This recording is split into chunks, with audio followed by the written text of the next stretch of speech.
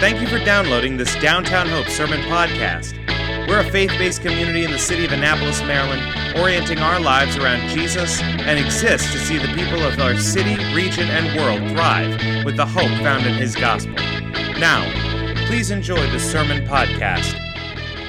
Hey, great to be here again with you. And we, as David mentioned, are concluding our 2-week Real Talk series called Connected.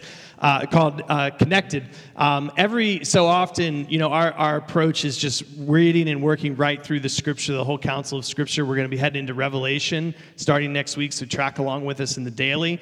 But we try to take pause every so often to kind of look at a topic, an idea that comes up out of Scripture to us that is a particular thing that as our elder team and ministry team has been praying, we have sensed the Lord wants to do something deeper in us as a church as it relates to being connected.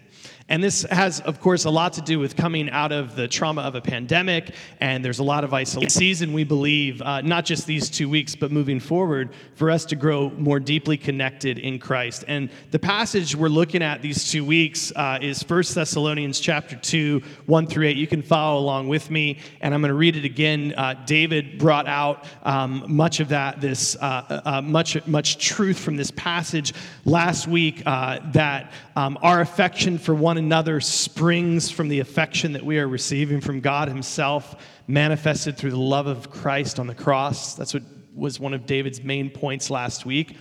And this morning, we're going to look at the same passage, but we're going to just look a little bit more in depth as to what this affection or connection for us as a church. Okay?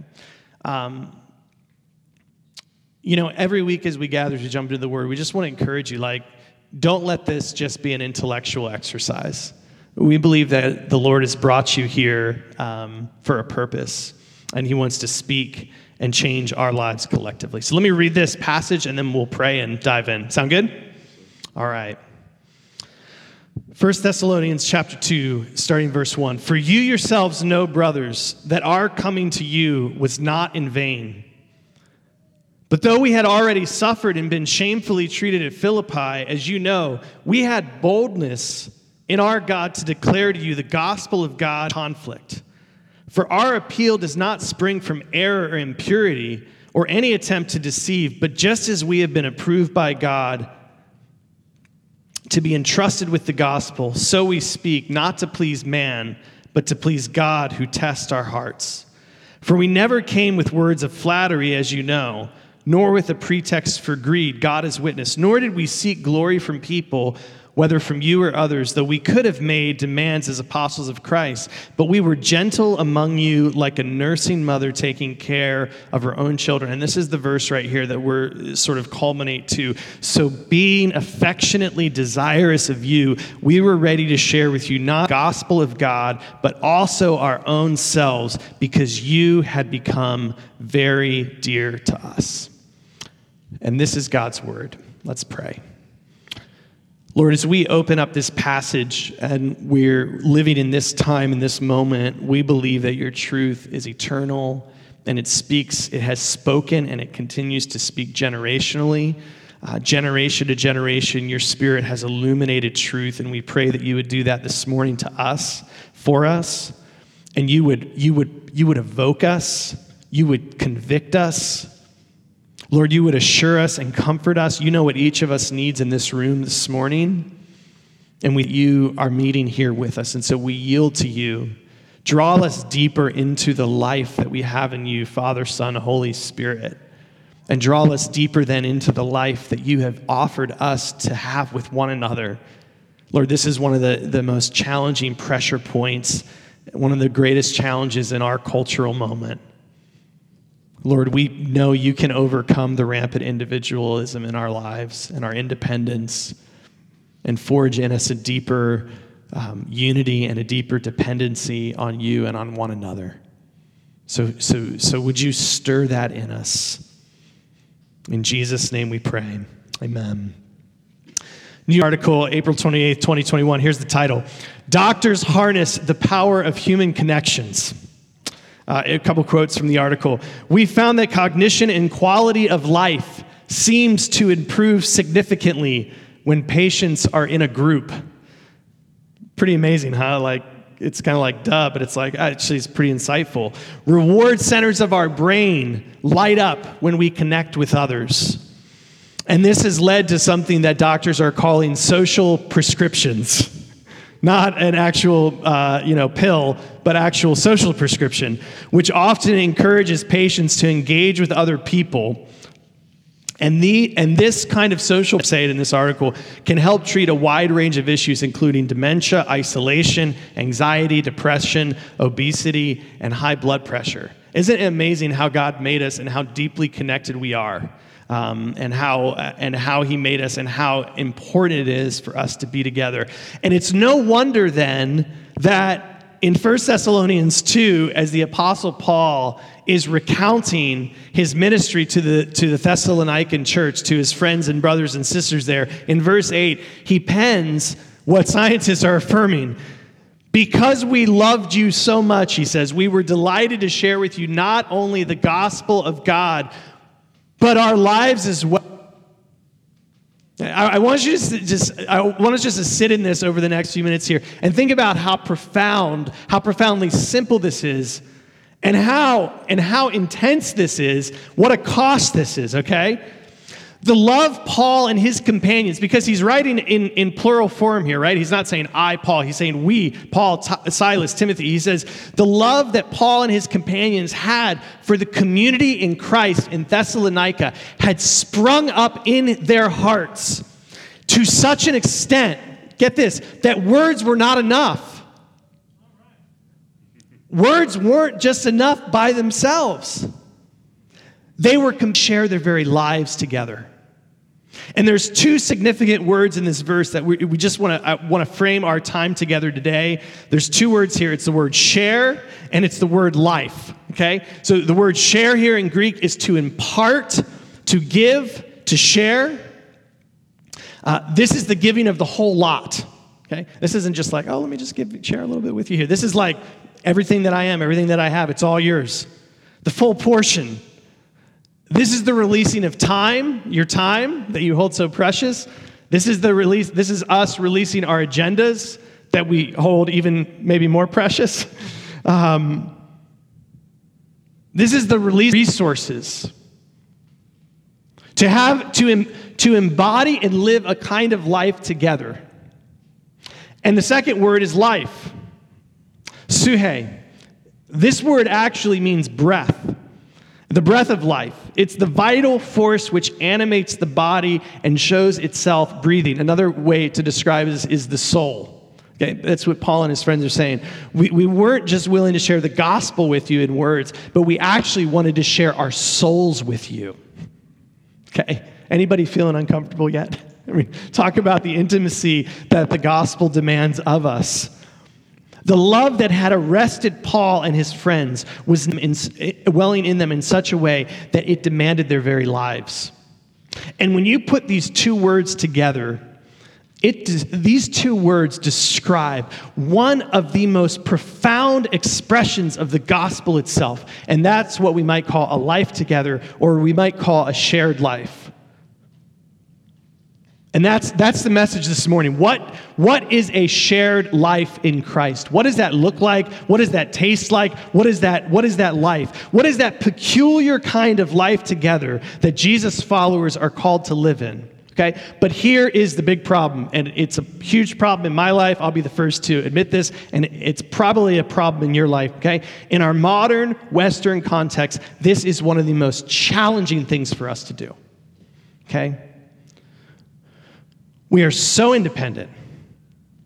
We live so much of our lives in isolation, on our devices, in our rooms, alone.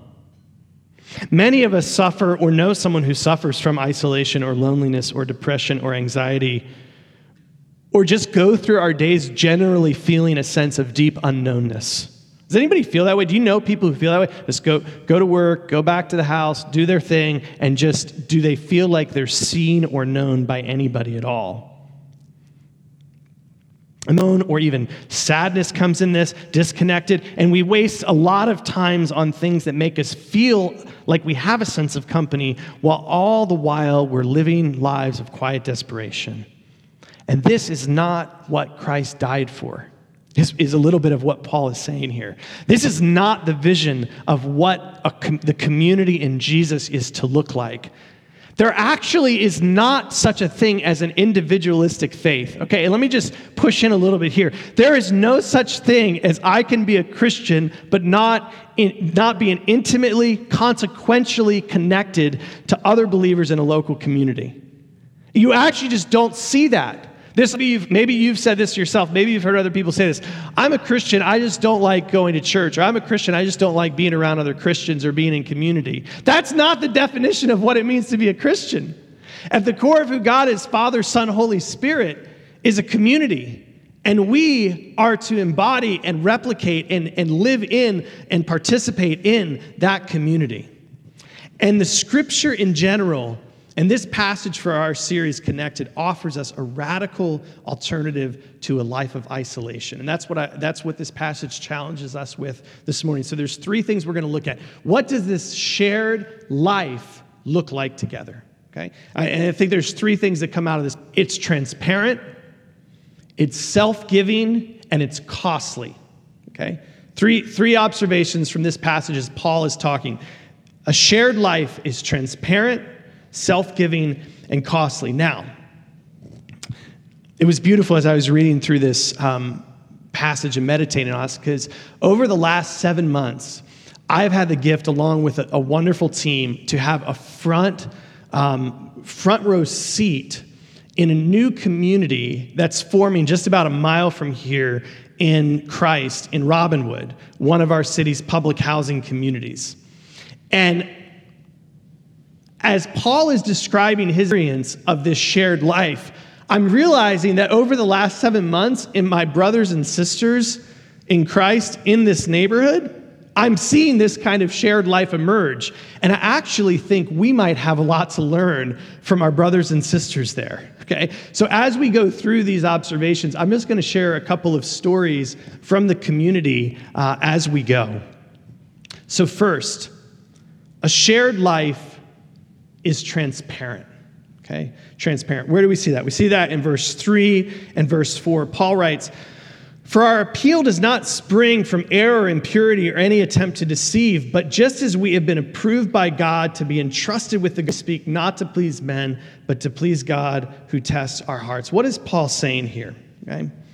He's saying, listen, when I came among you, when I began to share this life with you, okay, I made it a goal. We made it a goal not to be deceptive, okay? Not to sort of do runarounds, but just to be absolutely transparent before you. What you see is what you get. Their appeal did not spring from error or impurity or attempt to deceive. They did not speak to please man, but God, okay? They didn't come with, in verse 5, they didn't come with flattery or greed or for their own glory. It's like Paul and his friends are like, we are here to serve you, to love you, to do life together, and what you see is what you get. And you can see us, and here we are, and call us out on anything that's there. And that is profound transparency. I wish you could be on some of the text threads with the community that's forming, the community of believers that's forming in Robinwood. I mean, you talk about transparent, you talk about raw, it is real. I mean, and I'm not going to share details, but it is beautifully real. Nobody's holding back. There's none of this sort of curated middle class, let me sort of curate my image, my perspective. It's just what you see is what you get. I kind of like that this morning. The space is in a little bit of a raw state, isn't it? Okay? It's kind of actually a visual expression of the kind of transparency we ought to live in. I love that the team made the decision to say, you know what, we're going to continue to gather here, even if it's not all painted perfectly. And, you know, thankfully there's no hanging wires loose that could electrocute anybody. That was a good decision. But I like the fact that it's a little bit raw here this morning, isn't it? It's a little bit new. And you know what that does? It makes us uncomfortable. And you know what that does? It pushes us deeper into one another. And that uncomfortability is okay. There's a transparency there. I felt a little bit of place coming in here this morning. In one sense, I was like, man, this reminds me of when we used to meet in the old Bates space, and it's so open, and I love it. And I'm like, wait, but this is different from last week. What is this like? What's going to happen? What's the Lord going to do? It had turned out in Robinwood, in the community, there was one person who was treating another person in an unhealthy way, and that had been going on for a couple of years. And it came out in a Bible study. Isn't that great? When it just sort of, there it is, right there. And lots of drama, lots of frustration came out, and we processed afterwards, and we had to go to this person and just say, hey, listen, here's what we've heard is going on. Is this true? Was this going on in your life and how you're relating? And the guy said, absolutely, it was completely true. I regret it. I feel convicted about it. I never want to do it again. The transparency. I mean, just the fact that it could come out in that kind of Christian community and we could talk about it, and he was humble and open. The Spirit of God is working in the lives of the community there, and there's transparency. I'm going to quote Dietrich Bonhoeffer a couple times because he has this great book, Life Together, which really is so much about this verse. I'm going to read it slow because Bonhoeffer is a little bit, hard to listen to as you read it. Let me read it. It may be that Christians, notwithstanding corporate worship and all their fellowship and service, may still be left to their loneliness. Okay? You hear what he's saying here?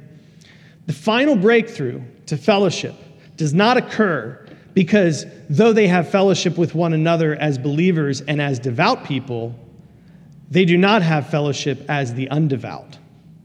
See what he's pushing for? He's pushing for transparency. They do not have fellowship as the undevout, as sinners. The pious fellowship permits no one to be a sinner. Do you hear that? Okay. And there's a lot of people, and it's a temptation for all of us in here to play church, to act like we're coming through these doors, and our lives aren't a little bit under construction, isn't it? Okay, that's what he's saying here. Bonhoeffer says, we dare not be sinners. Many Christians are unthinkably horrified when a real sinner is suddenly discovered among the righteous. It's a shock. Oh my goodness, that person actually isn't perfect. So we remain alone with our sin, living in lies and hypocrisy. The fact is that we are all sinners. And that is a hard word to hear, isn't it? But isn't it true? And this is part, I know this is David's heart, this is the elder team's heart, this is our team's heart, is that we would not be people who live opaque lives, but we would share our lives in such a way that we would be willing to confess and be honest and open and transparent. There's wisdom in when you do that and who you do that with and how you do that. But at my exhortation, Paul's exhortation to the Thessalonians, what he's modeling there is, do not go through life isolated. Do not go through life thinking, wearing the mask, thinking that you are not a sinner yourself. Be honest, be transparent, be vulnerable. Let the Lord lead you in that. Don't hide behind words. I think this is part of why Paul says we didn't only want to share the gospel with our words, but we wanted to share our lives with you, because you know what? You can easily hide just behind words, can't you? You can have all the right theology. You can have all the right rhetoric. And you can be living a completely isolated, alone life. And probably all of us at some times have experienced that ourselves. And we're all tempted to that ongoingly, myself included. And so the first sort of characteristic of this shared life is transparency. The second is self-giving. Paul says, as David mentioned this in last week in verse 7, Paul says, but we were gentle among you like a nursing mother taking care of her own children. Verse 9, he goes on to say, we work night and day to not be a burden to you, okay? What comes out of this, Paul and his companions were embodying in his shared life together with this Thessalonian church, was a kind of self-giving. He was willing to offer his resources. He was willing to offer his time. He was willing to live his life to serve them. Our tendency in human interaction is to ask this basic question. Most of the time, if you're not thinking this consciously, you might be thinking this subconsciously when you meet somebody, when you interact with somebody. This is at least my first mode often. What is here for me to get or to gain? Can we just be transparent about that? What's in this relationship? What's in this transaction? What's in this situation for me? But the gospel reorients our lives and causes us to ask an alternative question. What is here for me to offer or to release or to disperse or to share? Okay. A few weeks ago in Robinwood, there was a woman who that evening she had gotten incredibly high. She's a newborn baby. She walks out into the streets without any clothing on. And one of the community members shared this as we were breaking bread and doing life together. And she walks out into the street without any clothes on, holding her newborn child. And one of the women who is part of this forming community in Christ grabs a few other women and try to go and help this woman and say, you need to go back in the house and let us hold your baby for you. You're not in a place to care for this baby right now. Let us help you. Let us serve you. First of all, it's a total disruption to her life. How many times around that evening time are we thinking, what's going on with our neighbors and how can we serve them? I mean, oftentimes we're like, what's for dinner? What show are we going to watch tonight, right? Am I right? Okay. Here is this woman in Christ being transformed by grace. She goes with other women to take this baby, to hold this baby from this woman and help this woman get back into her house and to get her help. And do you know what this woman says to her? She says, you just want my baby because you lost yours. And this woman had lost her child years before. Think about the self-giving love manifested in that moment, willing to lay her life down, willing to go and help this woman. And then in return, she's reminded of this profound point of pain in her own life. I think about a single mom who's part of this forming community, 9 children, a single mom with 9 children living in probably a 3-bedroom apartment. And she says to the church, to this little forming community almost every week, I love to cook and I love to make food for this community. And she has made the main dish for our potluck multiple weeks. She has sacrificed time, resources, energy to make food so that we could partake in that together. It's a beautiful picture of a shared life, self-giving love.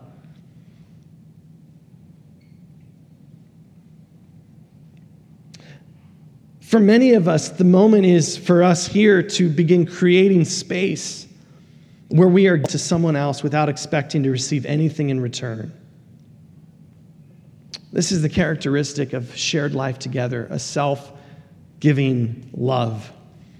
And then lastly, shared life is costly. You see a little bit in that last story, but it's costly. In verse 2 of chapter 2 here, Paul says, though we had already suffered and been shamefully treated at Philippi, as you know, we had boldness in our God to declare to you the full gospel. There was conflict. There was a cost to Paul and his friends' shared life with their friends in the church at Thessalonica. In fact, if you remember how the church of Thessalonica was birthed, it was birthed in conflict. Okay? This is in Acts 15, the first 4 verses. Paul and his friends arrive in Thessalonica. They go to the synagogue, they share the good news, and a number of people are ushered into the new life in Christ. It's a beautiful moment. But then it says in verse 5, other Jews were jealous, so they rounded up some bad characters from the marketplace, formed a mob, and started a riot in the city. That's hard, isn't it? I mean, when I'm inviting you to be part of this estuary cohort, God forbid it's this hard, but you're going to face some hardship. That's the cost of the gospel and our shared life together. Okay, it goes on. They rush to Jason's house. Poor Jason, right? He's just received the gospel probably for the first time, in search of Paul and Silas in order to bring them to the crowd. But when they did not find them, they dragged Jason and some other believers before city officials, shouting, "These men who have caused trouble all over the world have now come here." And Jason has welcomed them into his house. I mean, what if you're Jason? You're just like, I just believe in Jesus. And now all of a sudden I'm in big trouble with the city. When they heard this, the crowd and the city officials were thrown into turmoil. Then they made Jason and others post bond and let them go. This is how the community in Thessalonica started. This is the beginning of Paul's shared life with these brothers and sisters. Okay? The cost of the shared life is great. Make no mistake. It will. To live life with others in community, it will cost you something.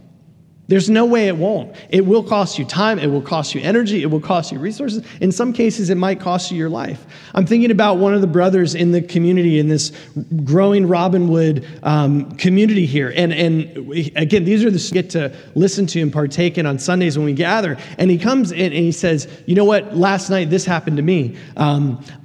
There was a group of young men walking down to the end of the neighborhood, guns fully loaded, going to attack another young man.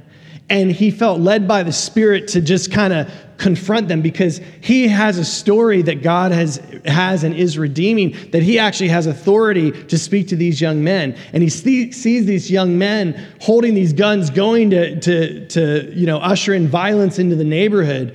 And he says to them, He looks at them, and listen to what he says to them. I'm like, I can't believe he said this. He says, he looks at them and he says, "You all are lost." I'm like, I would not say that to somebody, a group of guys holding guns, right? He said, "You all are lost. What's going on here? You all are lost."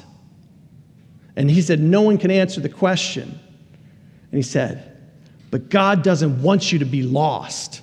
And he walked away, and the mob dispersed, and they didn't carry out their agenda.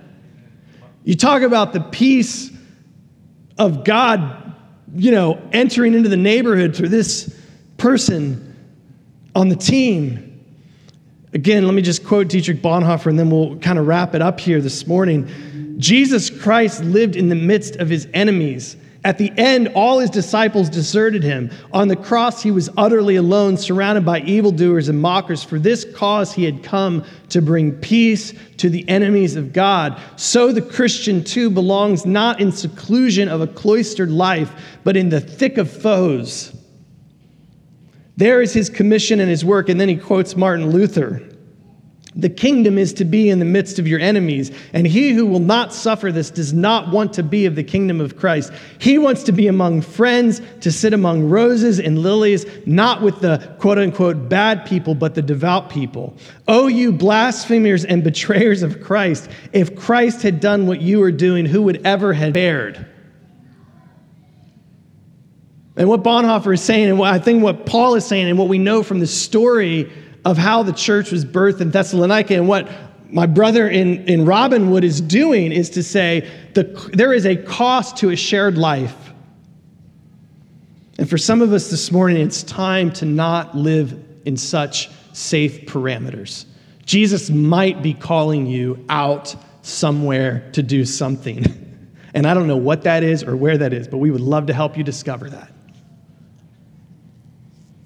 This Thursday, you can pray for me and Noah Fowler and my daughter and son, 16 and 17 years old. We're traveling to Cuba, and we're going to be going and joining. We have friends who are followers of Jesus there, a number of churches we're going to get to go encourage and train. And Mauricio, who's been here before, he's gotten a religious workers visa. He's going to be here in Annapolis, but the Cuban government hasn't allowed that yet. So we're going to the embassy. I'm going to the embassy on Friday. You could pray that the Lord would open up a conversation. I don't know if they'll arrest me or not, but we'll figure that out as we go. But one of our relatives heard that we were doing this because our daughter and son are reaching out and saying, "Hey, the Lord's calling us to Cuba for a few days. Will you pray and support it?" And this relative called me and said, "I need to talk to you.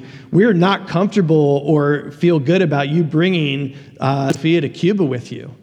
And I'm like, man, I get it. I'm not even that comfortable with it, but I know when Christ calls us to something, we have to be obedient to that. And it's the cost of the gospel. What might it look like for you and me and us to share life together more fully? What does that look like?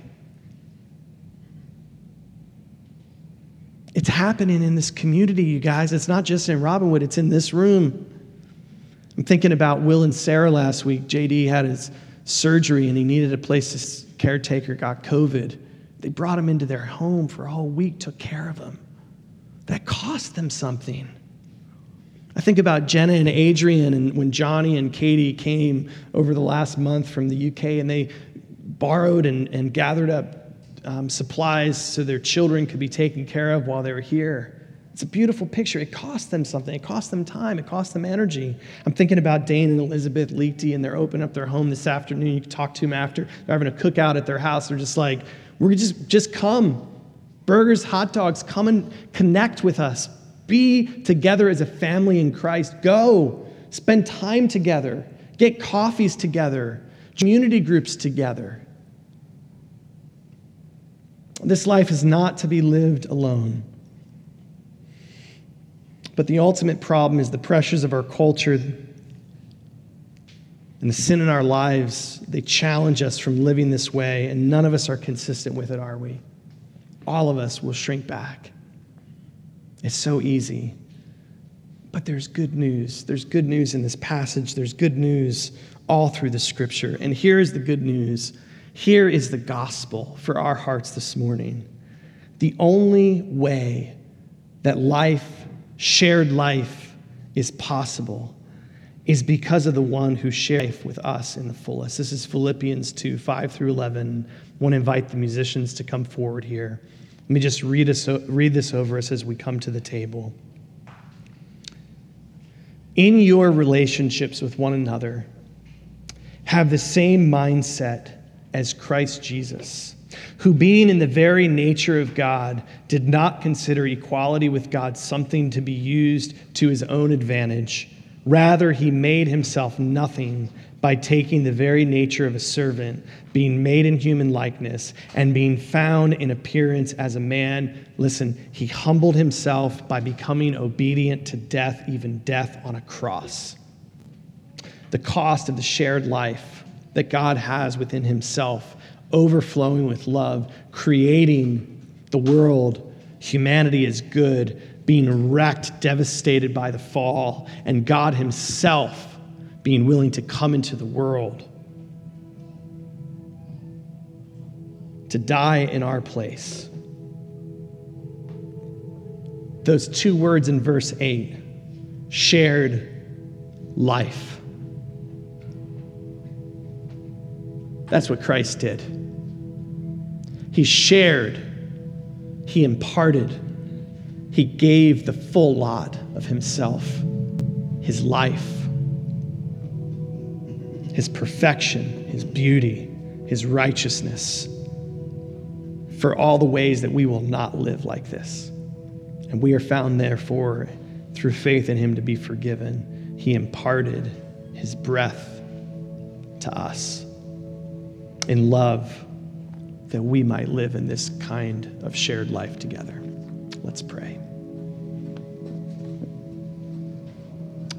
Lord, thank you for the story of the church in Thessalonica, birthed in conflict. Paul recounting the life he shares with her, the transparency of it, the self-givingness of it, the cost of it. And we're asking desperately that you would forge that deeper in us. And it's only as we grasp the depth of your love as demonstrated on the cross that we begin to be freed up to live this kind of shared life together. So would you encourage us in this? Thank you for where it's already happening. We pray for more of it, and that we would be a kind of community that the city, the watching world would say, what is it about those Jesus followers? What is it about those people? And it wouldn't just be believers from downtown, but it would be something that you do across many churches in our city and many churches in our area. And there would be an awe, there would be a wonder around the work of your Spirit among us. We would live in radical opposition to the rampant individualism of our culture, and we would live life secure in you together. We pray this in Jesus' name. Amen. To another community.